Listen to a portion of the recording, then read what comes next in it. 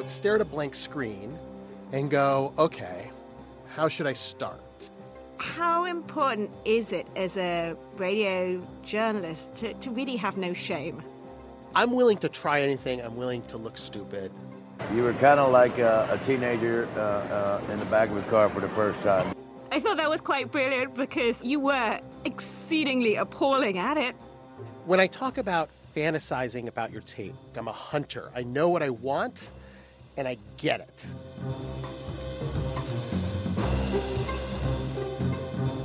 I'm Robert Smith. I'm a correspondent for NPR's Planet Money podcast. I've been a radio journalist for almost 30 years, and today I'm going to give you a masterclass on the art of radio packages and tell you the secrets of how to structure them. Hello and welcome to the Masterclass. I'm Louisa Lim and I teach journalism at the University of Melbourne. Each week we have a master of audio journalism talking through one aspect of the craft. This week, we're talking news packages with Robert Smith, who is a master of filing short news packages on deadline. Your packages are really well known for their zing, their creativity. How do you do it? How do you manage to sort of achieve that every time? Well, not every time, but what I do is I do a lot of the work that normally you would do after you collect your tape. I do that work before I collect my tape. Because, when I first started out, I would go and I would interview everyone I possibly could, and I would ask every single question I could think of, and until I was almost close to the deadline, and then I would run back to the studio, and I would just have so many people talking about so many things, and I would stare at a blank screen and go, okay, how should I start? And I did that for years and years and years and years, and eventually I just thought, I should give some thought to what I'm going to say before I go out. We've all been in that place. It's terrible. And, I work now in longer form in podcasting, and it gets even worse when you have days worth of material and days to write, and you just get so lost. So what I started to do was, especially when I was on deadline, the moment I got my assignment, I would start to fantasize. I would start to be like, what would be the best possible way to start this piece? What would be the most amazing person to talk to? What could they say? How should I start? What would the structure of the piece look like? And this is in literally the first 5 minutes after I get an assignment. I start to think, well, what do I know? What don't I know? What has to be there? What doesn't have to be there? And that way, when I go out, I always say, the way I used to do it was I was like a gatherer. I would just sort of pull up vegetables and that sort of thing. But now, I'm a hunter. I know what I want, and I get it. One of the first things that I was told when I began doing packages for the BBC was, if you're stuck, just go with the 3-act structure. That's simple. Yes. It always works. I mean, is that one of the structures that you use? It's funny because I wish someone had just told me that early on. When I first started NPR, I remember we were having this meeting where everyone had to present something. And so I listened to just a bunch of 4-minute long pieces. And I discovered that the ones that I really loved had this sort of 3-part structure. No one had told me it. And the pieces that I thought sounded really good had a sort of really distinct break between these 3 sections. I noticed that Tom Goldman, great sports correspondent for NPR, he'd never just play a sports game, right? It'd just be, here's a football game. He would talk about before the game. There would be a section that was like before the game. Here's what's at stake. And then you would hear the bell or the whistle, and the game would start, and the second act would really be what happened in the game. Third act was clearly after the game, what did it mean? What did they say, right? And that seems sort of obvious, but a lot of people don't make those clear breaks. It felt like, even in 4 minutes, that you've been to a bunch of places, right? You've lived an entire life in 3 acts. I mean, it's a journey, isn't it? You want it to have some kind of trajectory, maybe a physical one or an emotional one that you're taking your audience on. Yeah. And I mean, it's in some ways, it's sort of the illusion of a journey because, look, ideally, the dream is that we're going to find a story and we're going to follow it for weeks and months and see a true beginning and a true middle and a true end. And just on deadline, you don't have that luxury. So you want it to feel like it's moving. So sometimes it's sort of moving the camera, right? In cinematic terms, it's like, here's a picture of this, and here's a view here, and here's a scene there. And it now feels like you're getting movement through an issue. I used to cover a lot of press conferences. I was a New York City reporter who had 4 hours to cover a press conference. And you'd go and you'd put your microphone and the mayor of New York would tell you something. And you'd pull a lot of cuts from that and do a piece on what the mayor of New York says and maybe what someone else said. When I realized the 3-act structure worked, I started to get there early. And, normally when you go to a press conference, there's a lot of people there who are actually invested in the topic, right? A neighborhood group or an interest group or something. Like they're just sitting there. So I would start to say like, oh, maybe I can have a scene before the announcement. These are what the people want. These are the people who have something at stake, in this press conference. And I could have a press conference section. And then afterwards, I could go back to the people who had something at stake. Like, did this satisfy you? Or somebody who didn't like it. This is a very basic, very short kind of news story. But now it didn't just feel like blah, blah, blah press conference. It felt like, oh, something's happening. So that's a way to turn something that can be a very monotonous sounding story into having a wee bit of action. Not much, but just enough to make it stand out a little bit on the radio. And I think we have an example of a piece that you filed under pressure. This was the funeral of the singer James Brown. I mean, this backstory, isn't it, that you had to really leave before a lot of activities have actually happened. Can you talk us through how you went about doing that piece? I mean, it's a classic example of a deadline piece, which was James Brown, the great singer, had died, and they were bringing his body back to the Apollo Theater, which is where he had started out his career. This was such an obvious, wonderful radio type story. But the problem was he was due to arrive at 1:00, I believe. And All Things Considered, which is our afternoon news program, they wanted it at 5:00.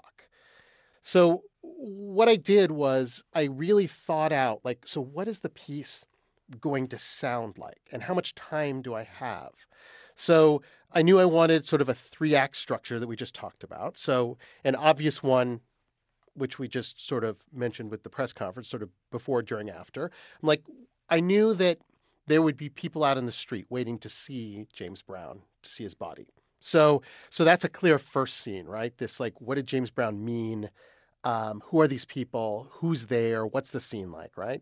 And then for the second scene, I thought, well, I will go inside. I'll walk through. I'll see the body. I'll talk to people there. Maybe we'll be whispering. I'm really fantasizing. What's it going to sound like? Is it going to be music? Are people going to be whispering? That's nice, right? People are loud outside. Now they're whispering inside. And then afterwards, I thought, well, maybe I'll talk to people about how they felt seeing James Brown, or what were their final wishes for him, or maybe what will they do tonight? What's the song you really want to go home and put on the record player? Literally, I have the assignment, and I'm already, you may have noticed, sort of making things up in my head. I'm hearing it, because that allows me a shortcut, which is to go look for it. It seemed like everyone in Harlem stopped by just to take a look. People were dancing, selling T-shirts and James Brown bootlegs. Asafi Kendall got up on her boyfriend's shoulders to take in the scene. Pandemonium. It's a whole lot of people out there. Baby, I'm going to be late for school trying to see James Brown. And then the godfather of soul himself showed up. James Brown! James Brown! James Brown! The crowd went nuts as the casket was carried into the theater and onto the stage. That's right! About an hour later, the first people in line started to come out the back of the theater. Now quiet, reverent. Carney Bragg says he walked by the casket of James Brown and was in awe. He has a blue outfit on. His hair looks beautiful as always. And he looks very good. I'm a funeral director, so I know. He looks very good. So he looked like he was going to put on a show. That's right. Well, what was the feeling in there? Out front, there's sort of a party going on. Inside? It's very quiet. No one's saying anything. Bragg says he was reminded of late nights listening to James Brown's Live at the Apollo album and singing along, Please, Please Don't Go. Please don't go. Robert Smith, NPR News, New York. Robert, how on earth did you find a funeral director to interview. well, well, this is an example of figuring out sort of a plan B, because when I talk about fantasizing about your tape and structuring your tape, I think a lot of people start to think, well, Robert, you don't know what's going to happen, really. And it's like having a hypothesis in science, right? I think I know what's going to happen. So I'd planned this whole thing out thinking I would walk through, I would see the body. Remember we talked about how I would whisper. Like I'd planned out this whole scene, but James Brown was late. He was carried on a horse-drawn carriage. It took forever to get through Harlem. And so I realized I was not going to be able to make it in and see the actual event and still get on the air. So I ran around the theater to the back of the theater, which I had, when I got there, I'd sort of scoped out the situation like you want to do.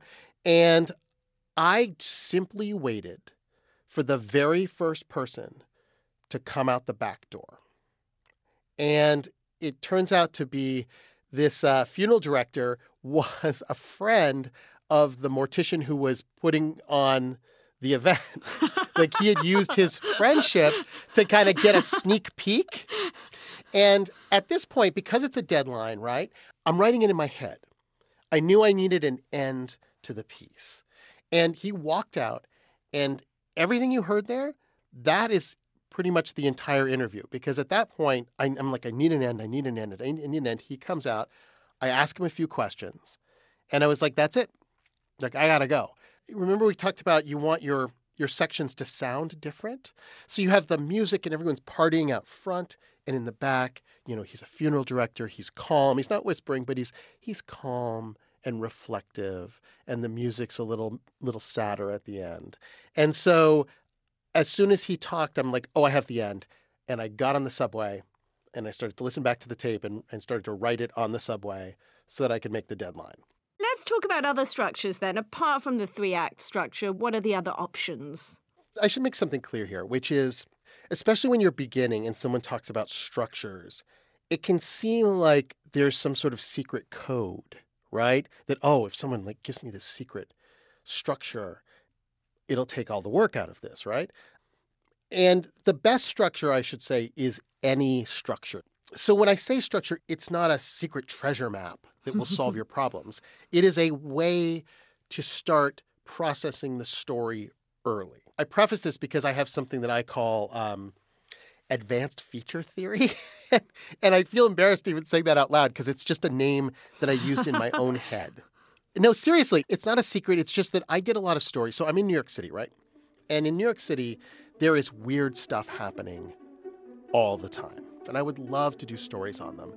And I found that when I did these stories, there was a particular structure that I used, and that's what I call advanced feature theory. I don't know why advanced made me feel better. But sounds good. It's sort of a way to move from outside to inside. So the piece will start out with you as an outsider, and you stumble upon something that seems like the craziest thing ever. And you're like amazed, why are they doing this? Why are they doing a giant pillow fight on the streets of New York City? That's so weird. And then you sort of move closer inside that world, and people start to explain, oh, like we're doing it for this, like this is what it means, this is why it's fun, here, try this. And you sort of move into their world more and more and more and more and more. And then about 2/3 of the way through, you pull back from that world and say, wait a minute, this truly is insane. So in the case of the pillow fight, I'm there before the pillow fight, like, what's going on? This is bizarre. It starts, I get pulled in, people are hitting me, I'm in the middle of it, we're talking about it. And then all of a sudden, I leave the pillow fight and I stop up someone who's passing by, who's not part of it, so that they can just say, this is the stupidest thing I've ever seen. And then at the end, you sort of reconcile what it is to be inside with what it is to be outside. And you have a nice little end. It sort of feels as if you've stumbled upon this world and you've moved through it a little bit. So once again, if anyone is like writing this down frantically, I made this up because it was a helpful way for me to process a story that can seem out of control, right? You know, it's like something that I could hold on to so that I could like, oh, I need to get this, I need to get that, I need to get that. Same way with the 3-act structure, same way with advanced feature theory. now that I work in longer format, I have this thing called the story wheel. There's someone who writes comedies named Dan Harmon. He did a show called Community and an animated show called Rick and Morty. And he published this thing called the story wheel that's sort of like the hero's journey, but made simpler for TV. And it really spoke to me as something that could help me in a story that's longer. Because it involved basically, if you know the hero's journey, your hero wants something out of the world and he goes on this sort of journey to get it and encounters all these obstacles and gets what he wants, but he then needs to like take what he's learned back to where he started. It's essentially the hero's journey. And that's what I often use now because I'm doing longer pieces that have main characters and heroes. And so once again, it's just a security blanket. So I could be like, oh yeah, I have to get the obstacles. If I'm telling a story about someone who started a company, I need to know how did he begin his journey and who helped him on his journey? Like who was his Gandalf and what were the things he had to overcome in order to start the business? And how did he reconcile that with his original dream? It sounds basic, but in the midst of a story, you can get super, super, super lost. And it helps me to have something that feels sort of true and universal that I can compare my story against. If we're looking for an example, the story that you did at the Ohio State Fair for Planet Money with Kenny Malone about the art of the pitch, I guess, in a way, you might be the hero of that story? State fairs are these places that people bring their animals to be judged, and every state has one, and there's amusement park rides, and you eat terrible food and deep-fried food, and everyone comes and has a great time. And then there are people who sell products at these fairs, dumb products, kitchen gadgets, and chamois cloths, and blenders that'll blend anything, and special knives. And these are all demonstrated by these people. There's this sort of entertainment going on where they're just like, excuse me, miss, do you need a knife that can cut a tomato, as thin as a piece of paper? And I've always been fascinated by those people. And our original plan had been to find one hero, one person just starting out who could take us through one single day of trying to sell a product. And, we'd be cheering for him, and will he succeed or will he not succeed? And for various reasons, that didn't really work out. So in that case, it became more about, oh, here's a strange world, a world that I personally was sort of obsessed with as a child. How do we learn the secrets of this world? How do we, to use the hero's journey, be like Luke Skywalker and discover the secrets of the Force and master the Force by the end of it? So that's what it sort of became. Oftentimes, if there's not a hero in your story, it's sometimes the reporter uncovering what's happening and sort of acting as a audience surrogate, moving through this strange new world. Nobody wakes up in the morning and thinks, hey, I'm going to go to the state fair to buy a mop. Which is why it is such a great place to see the power of a sales pitch. How you doing, guys? You want to see how it works? Y'all ever heard of a spiral lather or a Brigetti? Tommy Harris is the size of a professional wrestler. And he's delicately peeling the skin off a tomato with a little metal gadget. Once you get home, you get used to it. You can go right-handed, left-handed. You can even do it underhanded like most politicians nowadays. Tommy says the hardest part of the job is just getting people to stop for a moment. Grabbing someone's attention is called the hook.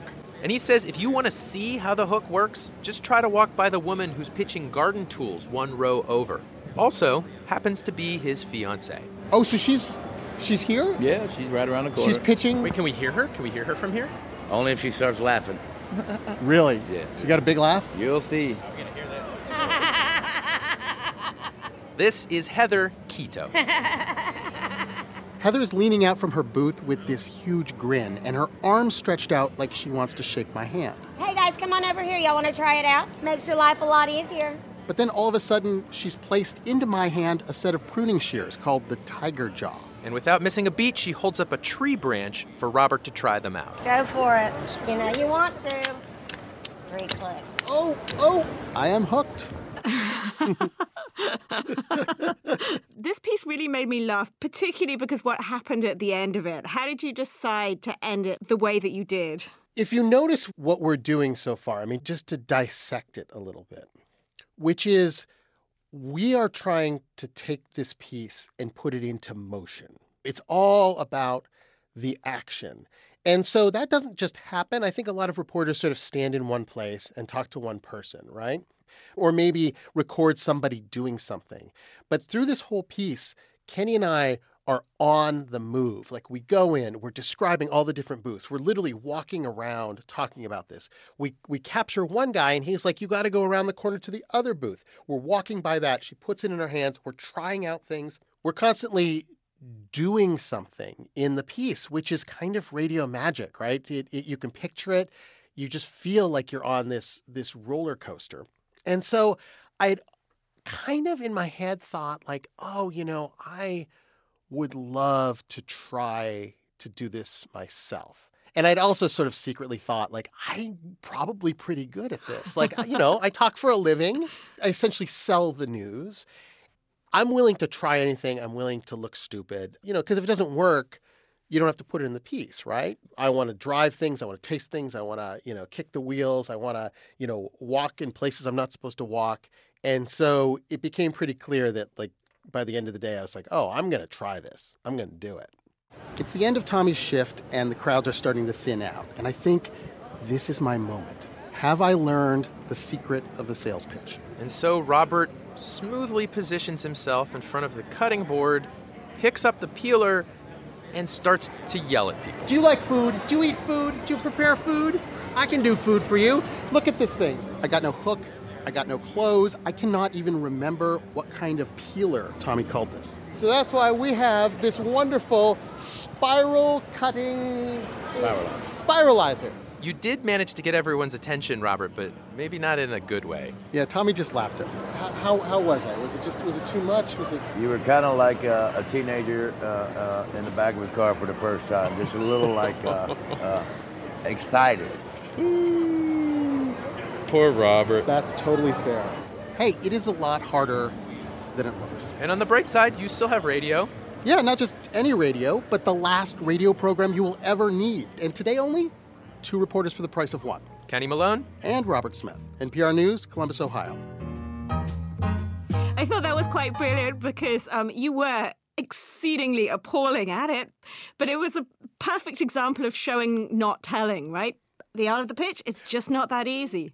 But what I was going to ask... It's not that easy. It's not that easy. But what I wanted to ask for you was, how important is it as a radio journalist to really have no shame, to do things that would, be awkward, like interviewing people at funerals, to put yourself in those positions? I think it's pretty essential. It's hard, right? So I do have to say, like, one of the things I do now is I try and think up the silliest questions I possibly can.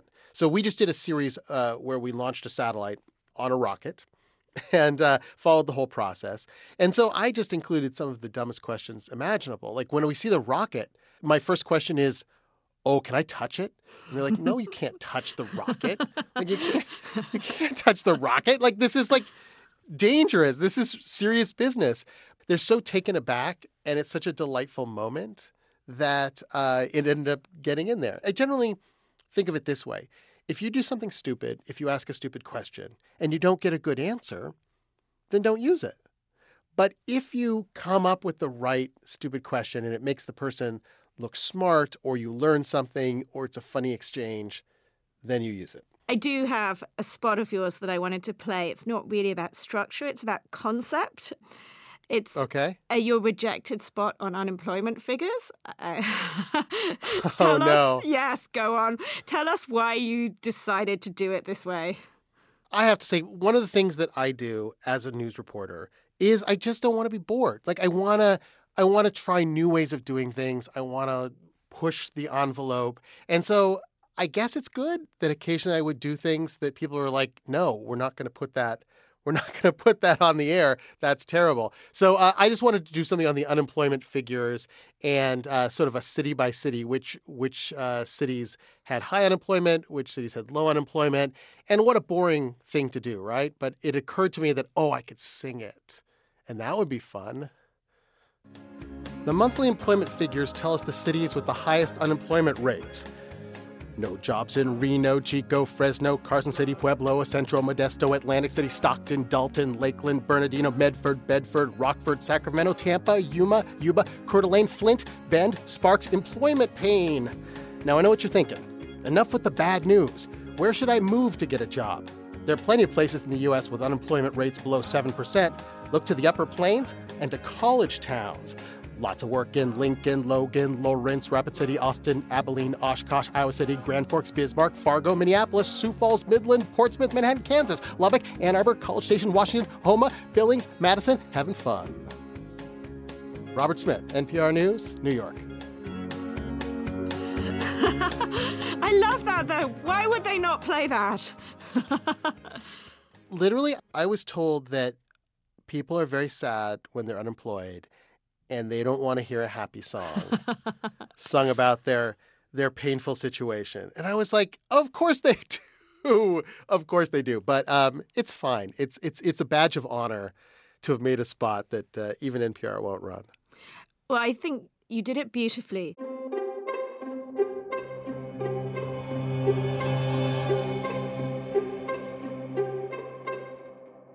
Let's sum up. Can you give me your 2 top takeaways when it comes to the art of radio packages and structuring them?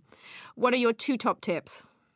My first number 1 tip is start writing in your head the moment you get the assignment. Figure out a structure. What do you want to hear first? Then who will you hear from second and third and fourth? Don't leave it till the end. Constantly be writing. That's the first thing I would recommend. And the second thing I would say is really start to fantasize about what is the best possible tape you can get, the best thing that can happen. And this is where it's good to have a colleague and someone you work with or an editor to just think about who is the best person I could get? What would be the best opening scene? What would be the most amazing question I could ask right now? What's the best ending? Is it me picking up the spiralizer and failing? Maybe. Just start to brainstorm this so that when you're out in the field and you see the thing you fantasized about, you'll feel like you're magic. You'll be like, there it is. That's the person I thought would be the perfect person, and they're standing right there. And your work is done for you. Well, other than the writing, which is terrible. But other than that, this is the secret. That is brilliant. And I believe you've got a task for our listeners.